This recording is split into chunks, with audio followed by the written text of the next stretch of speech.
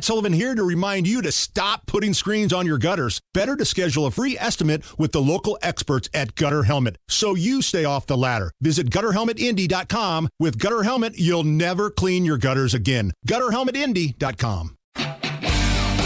The Hammer and Nigel Show. My name is Nigel. Jason Hammer right over there. There is a story that has gone completely under the radar, peripheral to what happened down in Georgia with Donald Trump alongside 18 co-defendants to the charges of challenging the election. Most of the people that were arrested last week were bonded out and went home to return their families, Hammer, except one defendant. His name is Harrison Floyd. He was not. He's being held without bail down in Fulton County, Georgia. He is the Black Voices for Trump leader.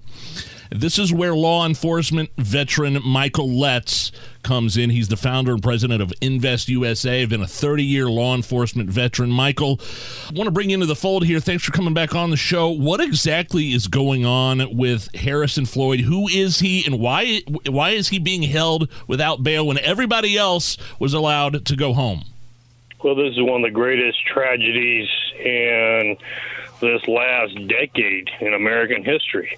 And let me tell you why I use those words. First of all, let's talk about Harrison. Harrison is a former Marine. I realize Jarheads, I was with the Green Berets, but I realize that Jarheads is not quite as mentally capable. Now, you're getting a lot of calls over there. Boy. But still, the fact that he served in a combat situation, he did a tour of combat duty in Iraq. We leave no man behind. That's the first and most important thing I want this country to understand. This is a veteran. Second of all, is all he did was help coordinate blacks for Trump, trying to solicit support in the black community. He got huge response because of that. They viewed him as being dangerous. And so here's how the story went. He decides that he lives in Maryland with his wife, his children. He would drive down from Maryland because you remember he is not a wealthy man. Okay. He would drive down, come in on Thursday, right before Trump was supposed to be there, post his bond, and then come on home. He did that. He drove down Thursday. Well, they didn't give him a bond on Thursday. He saw the president come through, but they didn't give him any bond. So then on Friday, he's thinking, well, okay, it'll happen to me on Friday. Well, on Friday, he doesn't get a bond. Here's what happens. You have two white judges, a female and a male. The female is a Superior Court judge who has the ability to set bond and do anything she wants to do, okay? She takes the position from the bench, well, this is not really my jurisdiction. The man handling this case is on vacation. He'll be back the first of next week. So he'll just need to wait till first of next week to get his bond set. Georgia state law requires that they be bonded within 48 hours. Yeah. They ignored that. So once I heard that, I hit the roof. And once she began to see the reactions coming across from me on the wire, she quickly issued a press statement that she had looked at the case and determined that he could be a flight risk. That's why she didn't grant him bond. Okay. Well, here's the problem with that. If he wanted to be a flight risk, he wouldn't have gone to Georgia. He would have gone to Jordan. I mean, yeah, he drove there, right? You're telling me he drove there to turn himself in, voluntarily turned himself in. Now, here's the other thing I want your listeners to understand. Fulton County Jail is under an injunction order by the Department of Justice. It is not only one of the most violent, but it's one of the most filthy, degraded jail systems in the country. If you've ever seen pictures, the cells are full of lice, bed mites, bed bugs. The plumbing system backs up. I mean, I have traveled the world, and I've been in third world countries, and their systems are better than what you see in Fulton County. It is utterly despicable. And for them to have ignored his rights. Now, remember, the judge on vacation doesn't get off the hook so easily either. He knew what was going on. He was briefed by his staff. He could have made one phone call off the beach, 2 minutes. I set his bond at whatever. At least he would have known. But no, they chose to make him suffer. Now, why did they do that? When you look at their public statements, prior public statements, they're not only are they both registered Democrats. You're talking about the judges? The judges. Yeah. Not only are they registered Democrats, but they have done actual public statements hateful to Donald Trump. They can't stand him. So what do they decide to do? We're going to go after you, Trump, by blocking one of your black supporters. This is just, folks, I'm shocked that we're going to allow this to stand. Now you say, well, what's happened now? He's still waiting. Still waiting. They're fighting now to change the venue, to get him out. Hopefully he'll be out this afternoon. But I am just so appalled. This is what I've done. I sent a letter to the governor saying, Governor, you are the chief executive officer for the state of Georgia. You're talking about Governor Kemp. Governor Kemp. Yep. You have the right to suspend for failure to perform your duties. Both judges have failed to perform their duties. They should be suspended immediately. The case is turned over to the legislature to determine whether impeachment proceedings need to be held or not. And you should immediately bring in a judge to set a bond and get him free, get him out of there.